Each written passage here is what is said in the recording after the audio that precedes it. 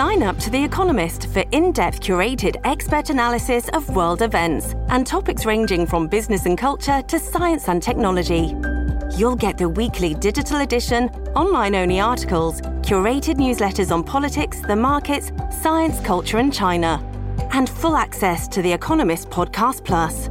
The Economist is independent journalism for independent thinking. Go to economist.com and get your first month free. This episode is brought to you by Shopify. Do you have a point of sale system you can trust, or is it a real POS?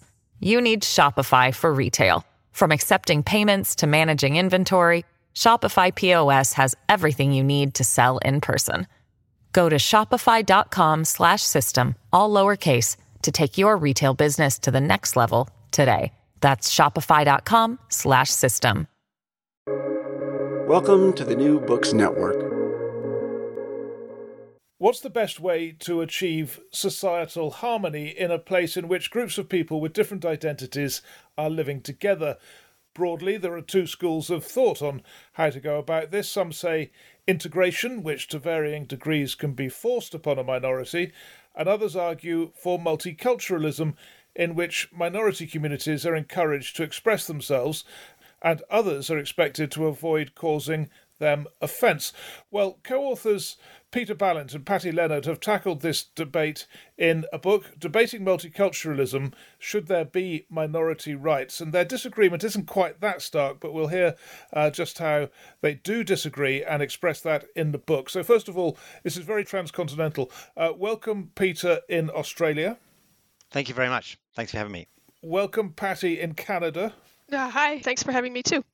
And I'm speaking from Wales, so we're all gathered by this amazing technology. And yeah, as I say, Patti, it's an unusual structure. You sort of respectfully disagree with each other. You both lay out your positions and then have a chapter where you sort of thrash it out. That's right. So why did you decide to do that? The idea is undergraduate students, graduate students will be able to see that it is possible to have reasonable views which are quite different, which manifest different rights or different values or different goods, and that those views are reasonable, so that there's a wide range of options for which people can choose. And so Peter and I have been friends for a long, long time, and we have always disagreed, sometimes respectfully, sometimes less so. But we're on different sides of many of the issues that are of central concern to both of us. And so this felt like a natural forum in which to sort of explore our differences with respect to multiculturalism in particular. Yeah, and it works very well. So, Peter, can you just lay out your basic view on this issue of how to deal with minorities?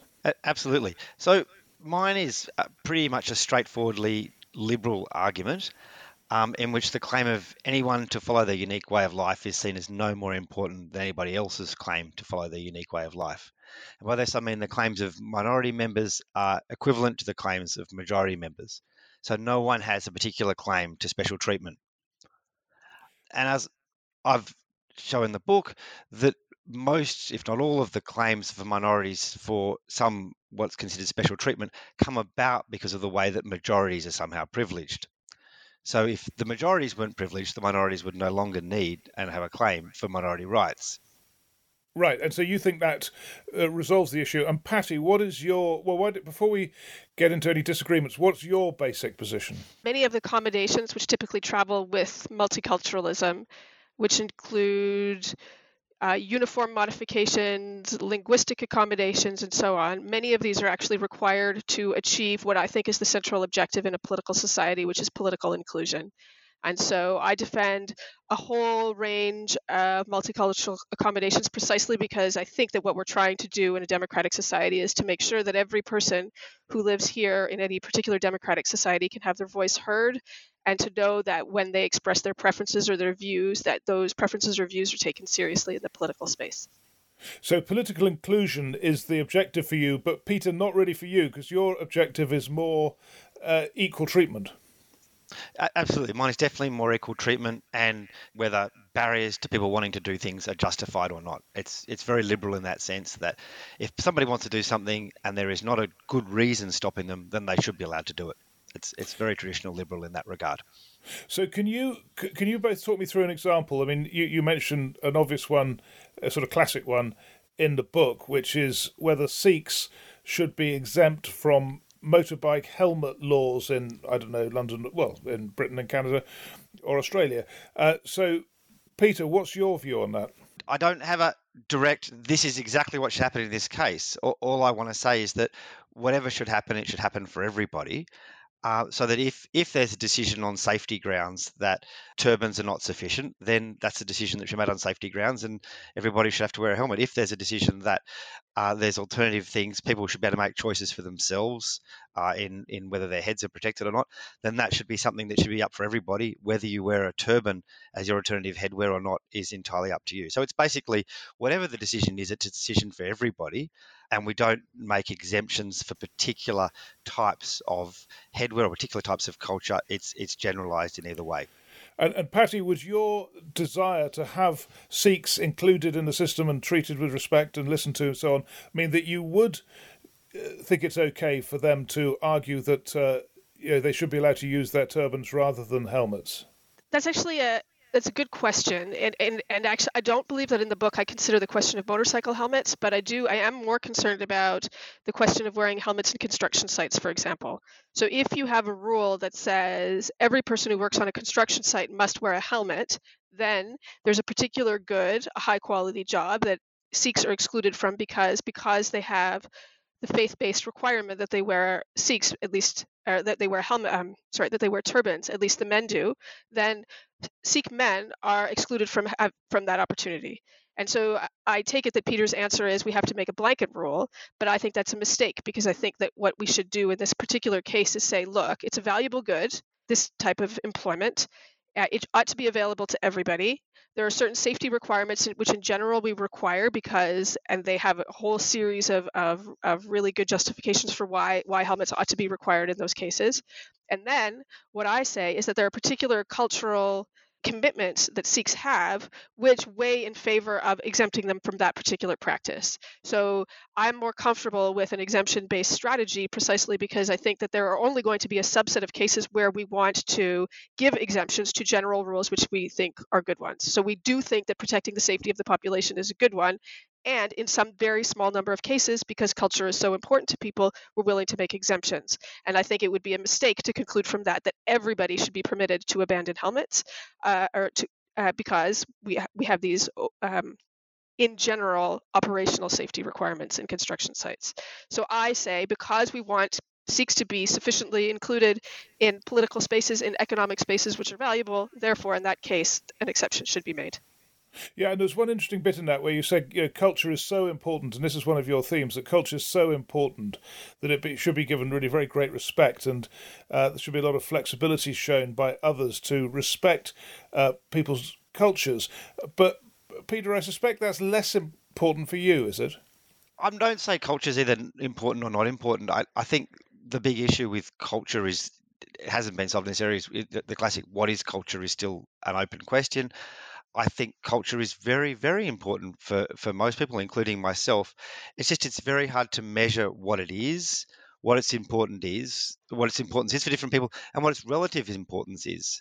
And when we start to require people to couch their claims in cultural ways, like I want to do this because it's important for my culture, we know people construct things in a way which is relevant to the situation. They're like, I need to dress up my culture in this way so that I can get this particular right or particular thing coming through. And I guess, once again, my starting point is not there. It is like, if somebody wants to do something and there's not a good reason stopping them, they should be able to do it. It's really quite straightforward like that.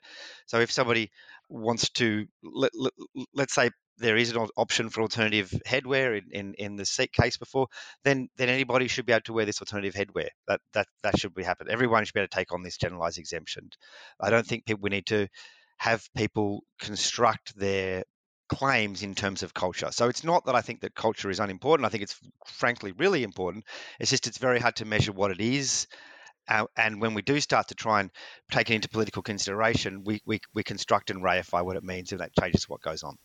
I'm not sure which of you it was who wrote about this German immigrant who passed the nationality test. Someone tried to get into Germany and had to pass the nationality test and didn't want to shake hands with one of the women there. Whose was that? That's mine. That's right. Can you just talk us through the story and what happened and what your take on it is?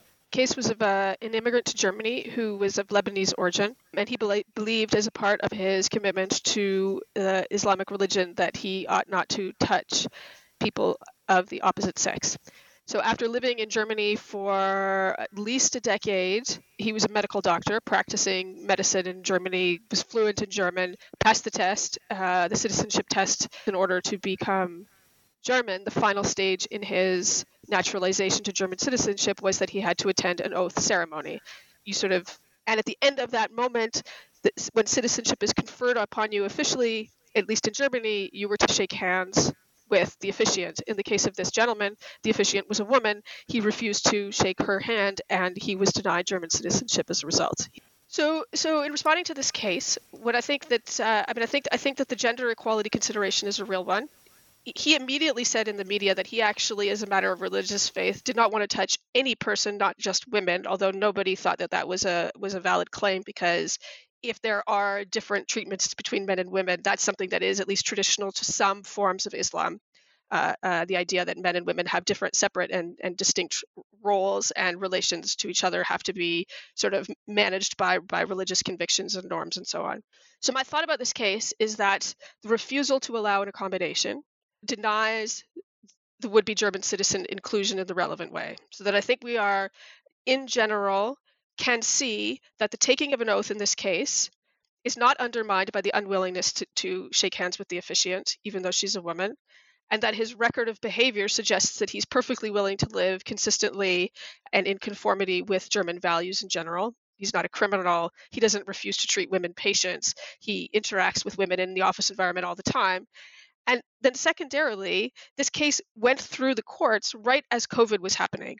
COVID is still happening, but right as we were sort of beginning to develop new norms in relation to how to interact in the face of the spread of a transmissible disease. And so many countries, including Germany, stopped having the handshake as a requirement for the citizenship oath ceremony in that time for a period of time.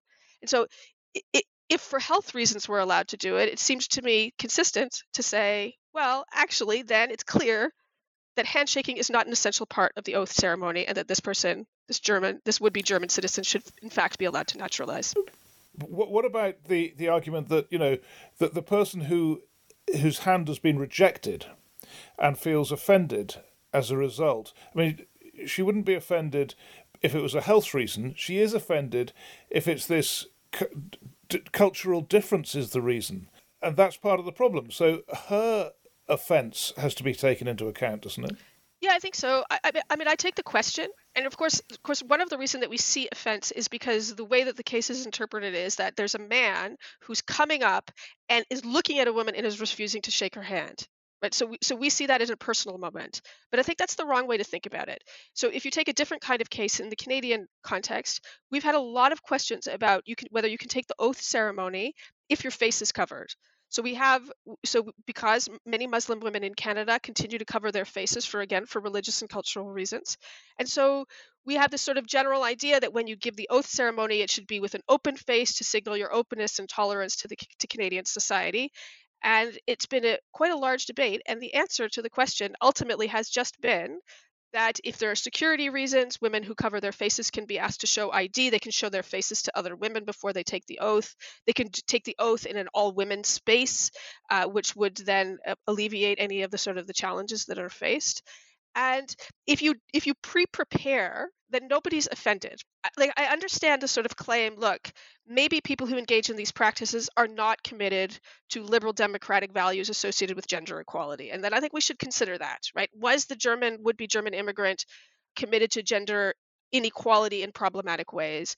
Are women who cover their faces committed to gender inequality in particular ways? But they don't signal offense if they say in advance, these are my religious convictions, these are the obligations I have, and then in advance, Canada or Germany says, these are accommodations we're willing to make, not because not to protect inclusion, to protect welcoming, to protect the integration of newcomers with different practices into our communities. And Peter, your problem with all this is going to be that you don't want the exception, you want the same rules for everyone, so you can see a problem here. Yeah, that's correct. I mean, in some ways, the example is a good one in bringing out our differences, but also in some ways elides one of the main issues here. So the example, if we go back to the German citizenship example, my point is brought out very nicely here, which is that what is necessary for citizenship? This man passed his test against extremism. He passed his citizenship test with the best possible score. He took his oath. It seems the handshake is an unnecessary part, Patti's already alluded to this, an unnecessary part of the procedure, and one that not only is a problem for people like himself, it's going to be a problem for germaphobes and the COVID situation, Orthodox Jews, lots of other people that just don't want to shake hands. It's an unnecessary addition. Patti, in her part of the book, would want to defend it from my reading because she's very strong on a shared public culture. The idea that handshaking is a form of public culture, that it's something that should be protected and looked at. My push here would be we don't actually need this at all. We don't need this at all. Someone can become a citizen. They can do all the things that are required without doing some sort of handshaking or anything like that. So we don't need to grant an exemption. On my reading of Patti, she's obviously quite happy for this person just to be granted citizenship without the handshake. I would say that nobody should have to shake hands in this situation. If handshaking is just sort of part of the formality at the end, if you don't want to shake hands, you shake hands. If you do, you do. It shouldn't be part of the requirement. Building it in is privileging the majority way of life. It's saying this is the way we do things around here. We're going to add this extra thing on that is privileging one way of life. What is the requirement for this particular thing? Citizenship. It's the test in this case and the oath. Once that's taken, everything else is on top. Asking for more things is privileging the majority of life. And going about solving the problem by granting this one person an exemption on religious grounds is just making it more complicated. Once again, it's going to go back to this construction of identity idea. Now, it seems to me both of you, therefore, are going to object to the argument made by many in Australia, in Canada, well, maybe less so in Canada, but certainly in the UK, that the only way to deal with different communities living together is for there to be greater integration and for basically the minorities to assimilate or integrate, whatever word is used, and to accept the values of the community in which the majority community in which they're living. Can I ask you both just to react to that argument, which is very much part of public discourse today? Patti, why don't you start with what your response to it is? So, Owen, you're collapsing a distinction that I would like to draw between integration and something like assimilation. So I think what the goal is integration. I think that immigrants largely travel with values and norms that are almost identical to our own, and they carry with them cultural practices which are unfamiliar to us and which require accommodation. So what I ordinarily think is that immigrants, I assume that immigrants are also all around you where you live. They're generally people who come, who want to work, who want to have families, who want to send their kids to school, who want access to equal payment for equal work done, who want to participate in politics, who want to join choirs and play soccer, right? I mean, immigrants are not people who are generally distinct from us. What from whoever us is. What immigrants sometimes do is they travel with practices which are unfamiliar. So before there was large-scale Muslim immigration to Canada, it was unfamiliar to see women covering their faces or even their heads. Before we had a large Sikh immigration into Western Canada, it was unfamiliar for us to see people wearing turbans, to see people wearing kirpans, and so on. And so we have all of these practices. So Peter is right in characterizing me this way. We have all these practices as part of the community that we're a part. He calls it the majority privilege and so on. I just think that communities in general adopt norms and shared values, and they proceed in various kinds of ways. And immigrants are deeply desiring of participating in the community on equal terms. What multicultural accommodations do are precisely allow for the integration of newcomers and their practices, the cultural practices which are unfamiliar to us, on fair terms. So I don't think that there's a question of assimilation. I think that assimilation, which means that immigrants must adopt all of our values and all of our practices, right? In Canada, it must mean that they can't eat chicken rogan gauche, they must eat poutine.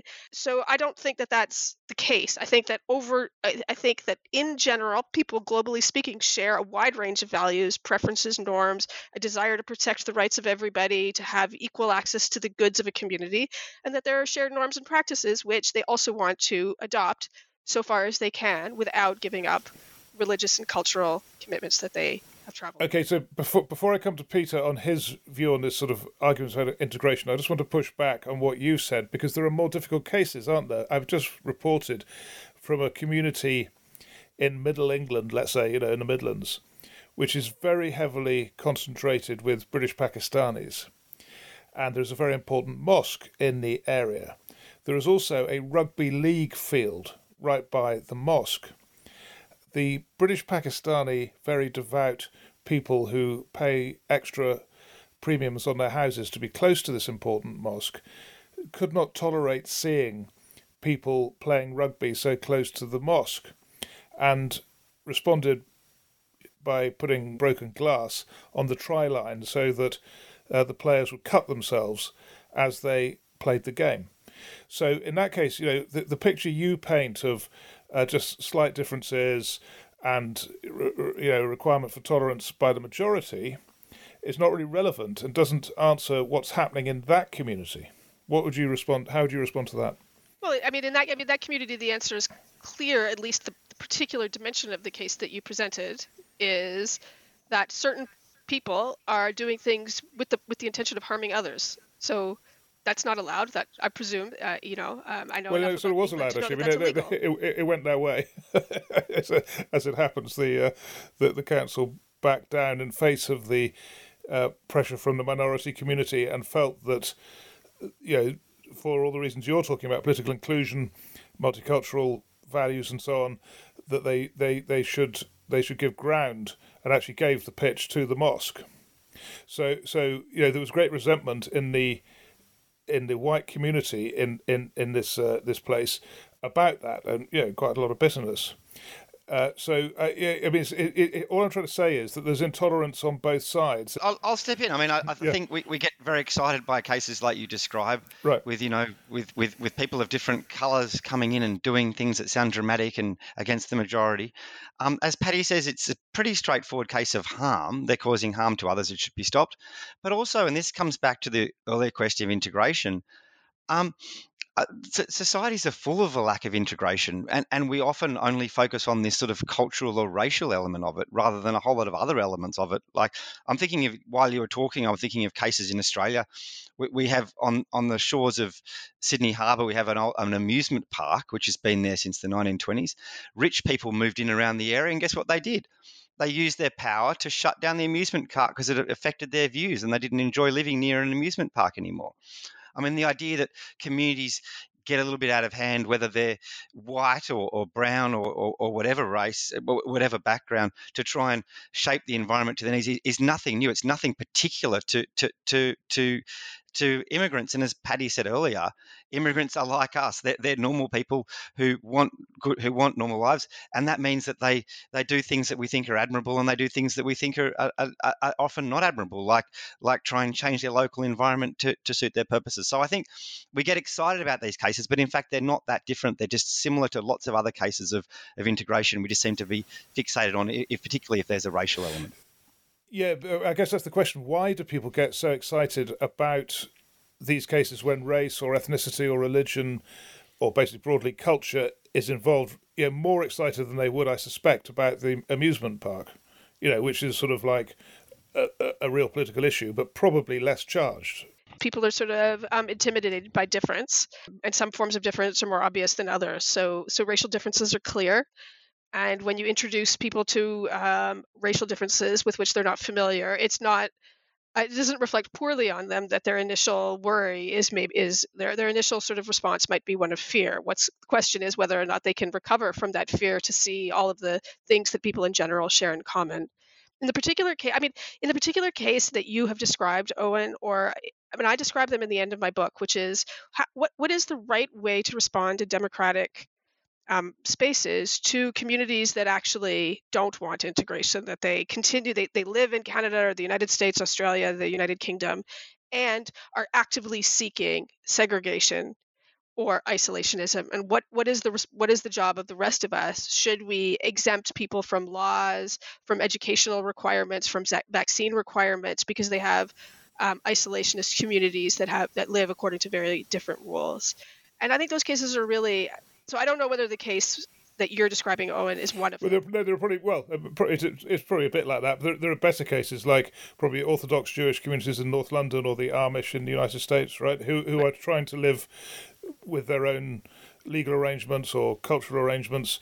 So yeah, exactly. A better examples of what you're saying. Yeah, right. Good, really good example. So in the concluding section of my section of this book, I talk about the Orthodox communities in New York City, and in particular, I talk about them in relation to how they responded to COVID requirements, because the COVID requirements had, at least in the United States and Canada, I presume also in the UK and Australia, had placed limits on gatherings, and for a period of time in New York City, in Canada, gatherings were limited at 5 people. But there are major Jewish requirements that are done every single day that require 10 people to get together. And so immediately, Orthodox Jewish people became unable, according to the law, to fulfill their religious requirements. And what the Jewish communities did the Orthodox Jewish communities did in New York City was they proceeded to carry out all of their religious obligations, flouting the law. And so what should New York City have done, or what did it do? So it engaged in a variety of quite heavy-handed measures. That they broke up a funeral that was of an extremely important rabbi.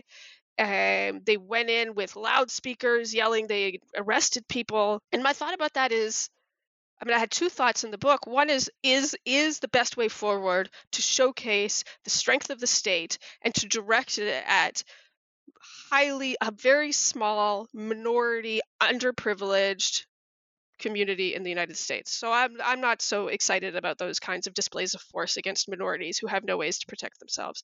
But I think a second thing is important in that case, which is the Orthodox Jewish communities in New York City have a long history of finding that they are the victims of various kinds of problems at the hands of the state. So there's all kinds of negotiations about education that have happened, in particular with respect to the education of Jewish children with developmental disabilities.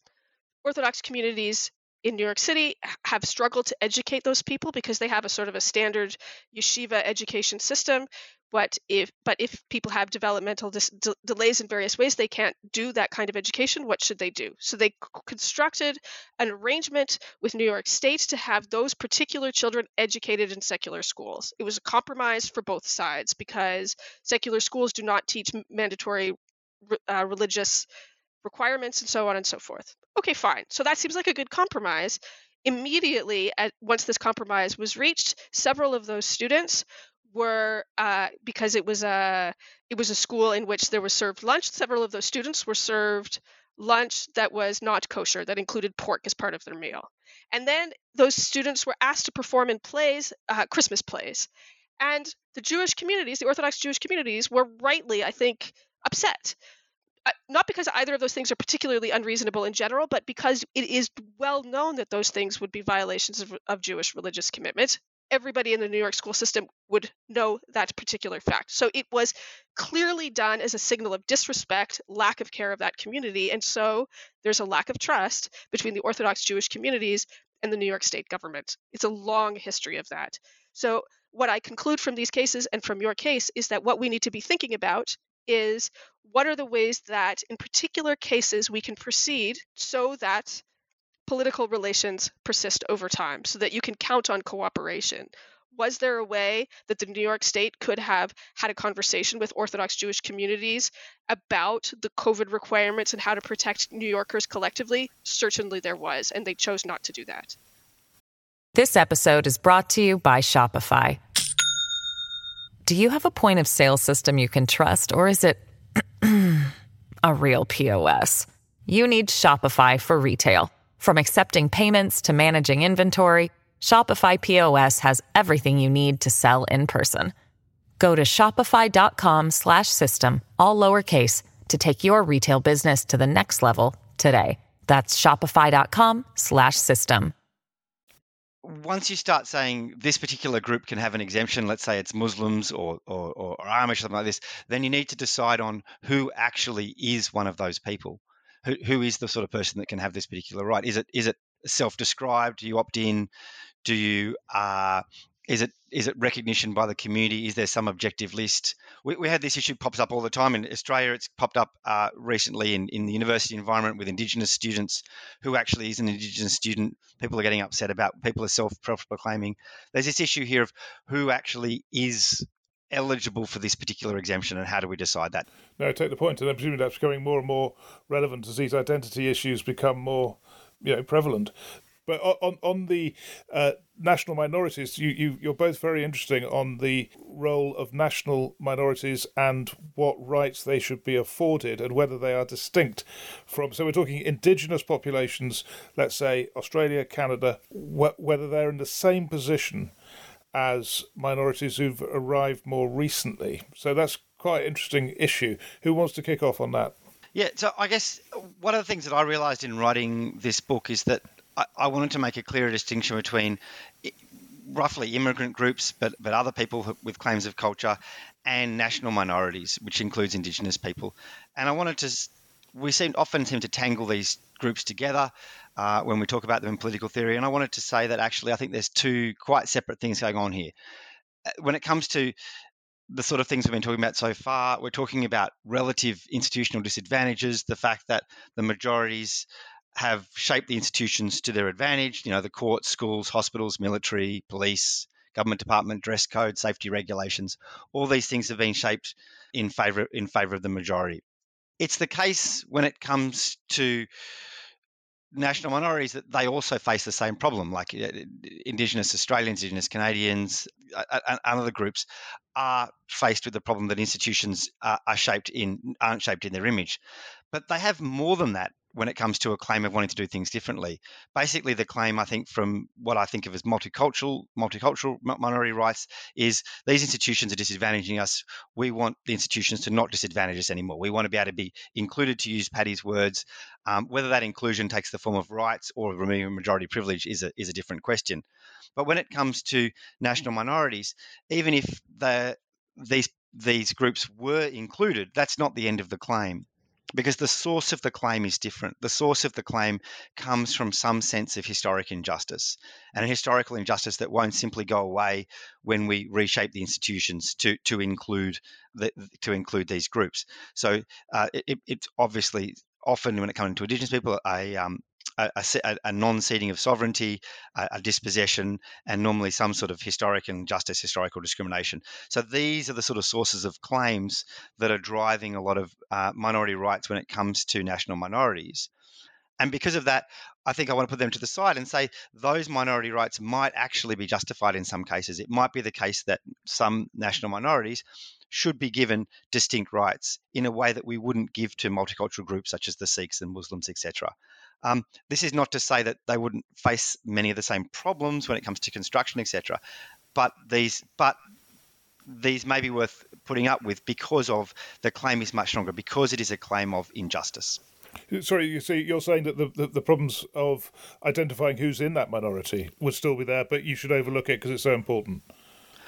Look, the problems of absolutely. So the problem of who's in the minority is still going to exist. This problem doesn't go away because of this distinction. But this is doing politics on the ground. You're going to have to trade off some things. So yes, it still might be the case that you can include a lot when it comes to national minorities without granting rights. So it might be that you can generalise particular things. You might be able to generalise. I think I give the example in the book of a particular kind of circle sentencing that occurs when it comes to court cases for Indigenous youth, and the idea that that's where people sit around in a circle with their elders, and that's the way that they're tried. And I say that there's certain jurisdictions where that's only an option for Indigenous people, but there have been jurisdictions such as the Northern Territory over time where this was an option for all young people. So once again, it's something to say, here's this second way of doing things. Let's say anyone can choose it. Once again, that sort of helps, if you like, a little bit with the lessening of the construction of this identity. It opens it up to others, but while still opening this form of inclusion. And Patti, what's your take on this? So I have a couple of thoughts with respect to how Peter has just characterized the questions of Indigenous Right. I'm as Peter would be if he grew up in Canada. Everybody on the left in Canada is strongly in favor of Indigenous self-determination for many of the reasons that Peter has described, which is to say historical injustices, in fact, the practice of genocide against Indigenous populations as a matter of sort of Canadian colonial policy is what drives the demand for self-determination and the land back movement in Canada, which is the movement that is demanding that the Canadian colonial state return land to Indigenous peoples for their own control. But the thing, I mean, I have two thoughts that I'd like to add to this conversation. One is that I'd like to press it back to Peter with respect to how do you identify who is Indigenous and what kinds of strategies should a state take towards that question in Indigenous cases. And I'm interested in that precisely because it's also a live issue in Canada. What should we do when people claim identity, Indigenous identity, and then want a benefit that is reserved for people with Indigenous identity? So this is a live conversation. I'd be curious to know how Peter resolves it, because I think that Peter's answer to that question is one that we can apply more generally to cultures, but I'll have to see what that answer is. But the other thing I want to notice about Indigenous self-determination, which is the primary thing that is demanded in Canada, and it has a wide range of meanings with respect to how self-governing an Indigenous community will be, whether they'll be economically, politically self-determining or only self-determining around some particular issues. That's a matter of for each individual Indigenous community to determine in conversation with the Canadian state. But there's another question, which is that once Indigenous communities claim self-determination, and once that right is respected, once it is agreed by the Canadian state or a province that self-determination is required, permitted, must be supported by the larger state, then Indigenous communities ask for exemptions. So, for example, Indigenous communities ask for exemptions with respect to freedom of movement laws, whether or not they can say that settler Canadians, white Canadians, can be denied the right to live on Indigenous territory. Can they? Or here's another example which is quite which is happening in multiple jurisdictions across Canada. There are fishing regulations about how many fishers can take out of lakes and oceans. And it is claimed by Indigenous communities that Indigenous communities should not be subject to the same limits. They should be exempt from the limits because historically their cultural practices included fishing, and therefore, as part of respect for and self-determination of Indigenous communities, they need to be exempt from a law which applies more generally. And so I think Indigenous communities, even if I took the direction that Peter did and said fine about immigrant communities, but Indigenous communities are different. They're national minorities. They're subject to different kinds of rules, regulations, normative justifications. We nevertheless end up in questions with respect to when we want to exempt Indigenous communities. And so Peter might say to me, well, look, we've got a question about fishing. If Indigenous communities can, on cultural grounds, say they ought to be entitled to engage in more fishing, so then we have to let everybody do it, then the result is there will be no fish for anybody because the lakes and rivers will be overfished. And so we don't want that. And so the question is, can we reach a compromise according to which Indigenous fishers are permitted to fish more than settler fishers, simply because of cultural reasons, historical cultural reasons. And in that case, I think there are reasons to, again, in this case, to allow for exemptions on cultural grounds. Yes, so Peter, there you are. I mean, if you're going to let people self-define, or if you're going to sort of overcome the difficulties of defining who's in a group for Indigenous people, why not for everyone? And what about the point about fishing and whether an exemption should be allowed on these particular grounds? Thanks. Yeah, I guess I'll just go back and underline the point I was trying to make here, which is that multicultural minority rights are different from national minority rights, and they're a very separate issue, and we keep running them together, and I think they need to be kept separate. So yes, there are overlaps as described when it comes to deciding who's in and who's out. But my motivation in this book was to deal with the questions that we've got on Sikhs, on immigrants, on Orthodox Jews, on all these sorts of things. And I wanted to say there, we don't need to recognise particular people's ways of life. We don't need to do that. We can get around all the problems by removing majority privilege. That gets us a very, very long way. And I think that's worth underlining, the fact that gets us a long way. What I've done, though, is said we have this remainder, which is national minorities. This is an important area. It's not an area I have a massive contribution to make, though. And it is an area where you're going to have to deal with some of these issues. They're not going to go away. Of course, sometimes in this area, you can remove majority privilege. So as I described in the circle sentencing case, you can generalize the exemption. But clearly, as Patti pushed, there's going to be cases we're going to have to make a decision. I don't think they're going to be that common. That they will exist, and we're going to have to deal with them then. And of course, if I was writing about national minorities, I would deal with these issues. I would come down with this thing. But in the end, that's not the contribution I'm trying to make. The contribution I'm trying to make is about dealing with multicultural issues, the sort of ones that we get very excited about, with people wearing different clothes on the street, et cetera, wanting to do things differently, wanting to wear their turbans, et cetera, et cetera. And in these cases, I want to say, is there a justification for the barrier they're facing? Yes or no? If there's not a justification for the barrier they're facing, then it should be removed. When it comes to national minorities, it's different. It is a case of historical injustice, as Patti rightly said. Yeah, but Patti, when you get to the point of self-determination, I mean, obviously that can take many different forms, I guess, and it would depend, in what areas. But if it's a very, complete self-determination, where does that leave your hopes for political inclusion? Is there a conflict there?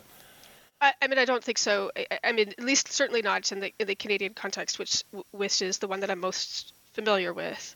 Which is to say that, for example, the most self-determining Indigenous community that we have in Canada is the Inuit community that is living in Nunavut, which in the late 1990s, the decision was to carve out a part of the Canadian North and to make it a separate territory, which would be governed just like provinces are in Canada, entirely by Indigenous folks. I mean, non-Indigenous people live there also, but it is majority Indigenous community, and so what that had the effect of doing was, in fact, integrating Indigenous people in Canada into the Canadian Federation rather than excluding them. And I think that given the structure of Canada and the location of Indigenous communities, that there is no Indigenous community that is seriously claiming the solution is full and complete separation in the form of secession. What they're actually claiming is the right to be self-determining over certain subspaces or certain areas of life, and each Indigenous community is undergoing presently discussions with the federal government for the right way to characterize the cooperative agreements that are best for that community. Some communities are small, so they can't be economically self-sufficient. Some are larger, so they can be. Some are overextended over large territories. Some only small territories. So there's different questions, and they have to be negotiated on a community by community basis. I'd like to add just two questions to sort of throw them back at Peter. I guess one disagreement that Peter and I have is with respect to whether it's hard to identify what a culture is. And Peter says, as I understood him, it's decently hard. Who is it? The community recognition? Is it individual recognition? Right. So, like, if you have a community, an Amish community or an Orthodox Jewish community that kicks somebody out, is it because of violations? Does that mean that person is no longer Amish, no longer Jewish? What if that person still self-identifies as Amish or Jewish? Who do we listen to, and so on? Right. So, I think that there are cases where there's going to be questions, but in very general terms, in diverse states, who is and isn't a member of a culture is decently clear, and people either feel themselves to be members of culture or they don't, and they claim benefits on the basis of those cultures or they don't, and that is not usually controversial. This is why I'm interested in Peter's answer to the Indigenous question, because somewhat uniquely, in my view, the question of, we call them pretendians in Canada, people who claim Indigenous origin but who don't in fact have it. How do we adjudicate this, right? Because it would be very uncomfortable for me to say, oh, you're claiming Indigenous identity, and I'm a settler Canadian, and you're an Indigenous person in Canada. I don't believe that you're really Indigenous. That would be extremely uncomfortable, right? So who is doing the adjudicating?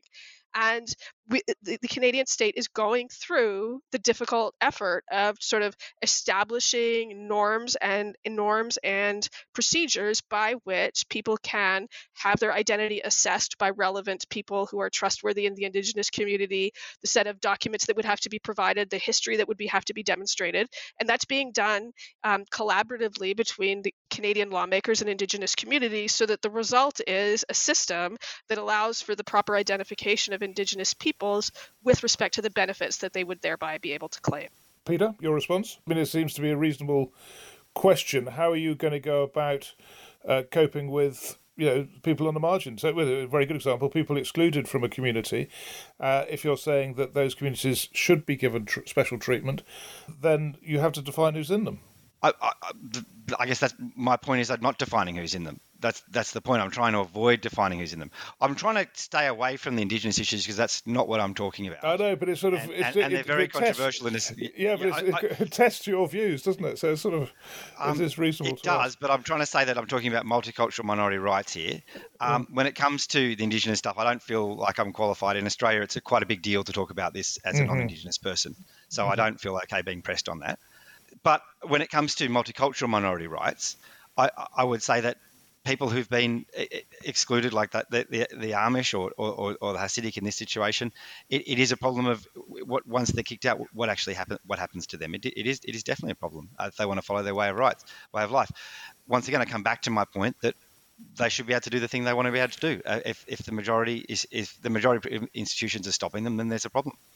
Can I ask you both as we close this, when you look ahead, not so much to the politics of how all this is developing in these, in the West, let's say these three Western countries, but how ideas about it are changing. I mean, you've been following this obviously for years, you've been thinking about it, you've been writing about it. How is the academic debate on these issues changing, would you say, Patti, first of all? Thanks for that question. I think it's a really good one. I think the direction that the deliberations are going is towards more contextual and more case-specific evaluations of what's going on. So I think that there's a lot less. In the 1990s and the 2000s, there was a lot of sort of generalized kinds of comments about how immigrant communities must be treated this way. They're entitled to these clusters of rights, not these ones. They ought to do these things and not those ones. And I think that the literature in general has moved and will continue in the future to move towards more nuanced stories about what is the appropriate treatment in particular cases, taking into account the contextual considerations. What should we do in Middle England when there's a long-standing British Pakistani community that is having a conflict with rugby players? What are the specific questions that have arisen there? What's the history of the relations between the communities? Why is the mosque there? Why is the rugby court rugby? What do rugby players do? Is it a field? Rugby fields there? Pitch. Sorry about that. So that we have sort of more fine-grained analysis of particular cases with the context and the constraints that shape that particular case, and so that we can find resolutions for those cases, which may or may not be generalizable to other jurisdictions, so that what's happening is sort of a movement with respect to sort of analytic method in multicultural political theory, rather than conclusions about what ought to be done in particular cases. I think you would say that thing means things are moving in the direction you'd favour, right? Well, yes, I would say yes, that. Exactly, yeah. And so, Peter, are you troubled by this, or do you not agree that is the way it's going? Look, I'd take a slightly different approach and say that when it comes to what's actually happening in the world, I think it's moving much more towards what I've called active indifference, the sort of position I've put of removing majority privilege. Just to give one example from the book that I gave, we have issues over voting, for example, when it comes to which days people should vote. In Australia, we have voting on a Saturday, same in New Zealand, Latvia, Malta.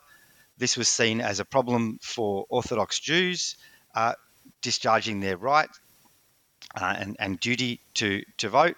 So what should we do about it? According to the sort of standard multiculturalist move, the sort of thing that Patti's been supporting, we need to grant an exemption to these Orthodox Jews. They need to be said, you're an Orthodox Jew, we recognise you, you can vote in a different way on a different day. What's happened over time in places, in reality, is we've said, well, anyone that has a good reason, and they can self-determine the good reason, they don't need to say it's a religious reason. Anyone that has a good reason can vote on another day. So we have pre-poll and postal voting, something that's now taken up, at least in Australia, in large numbers. So people are working on the Saturday, they've got kids' sport, they've got other things going on, and they go and vote in a different way. This means that the Orthodox Jews are now fully accommodated. They haven't lost anything, but all of us have gained something.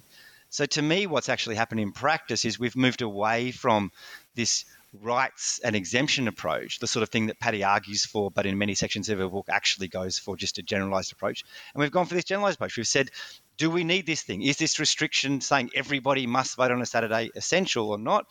Guess what? It's not essential. It's just a general guideline. You've got a good reason to not do it. You don't do it, and we all get along okay. So I think in practice what's happened is we've moved away from multicultural minority rights, and we've moved to greater accommodation. People can now do the thing they want to do without the restriction, without some sort of recognition. And I guess that's what's been interesting in writing this, is realising the theory that I'm putting forward here is actually matching what's happening in reality in multicultural contexts.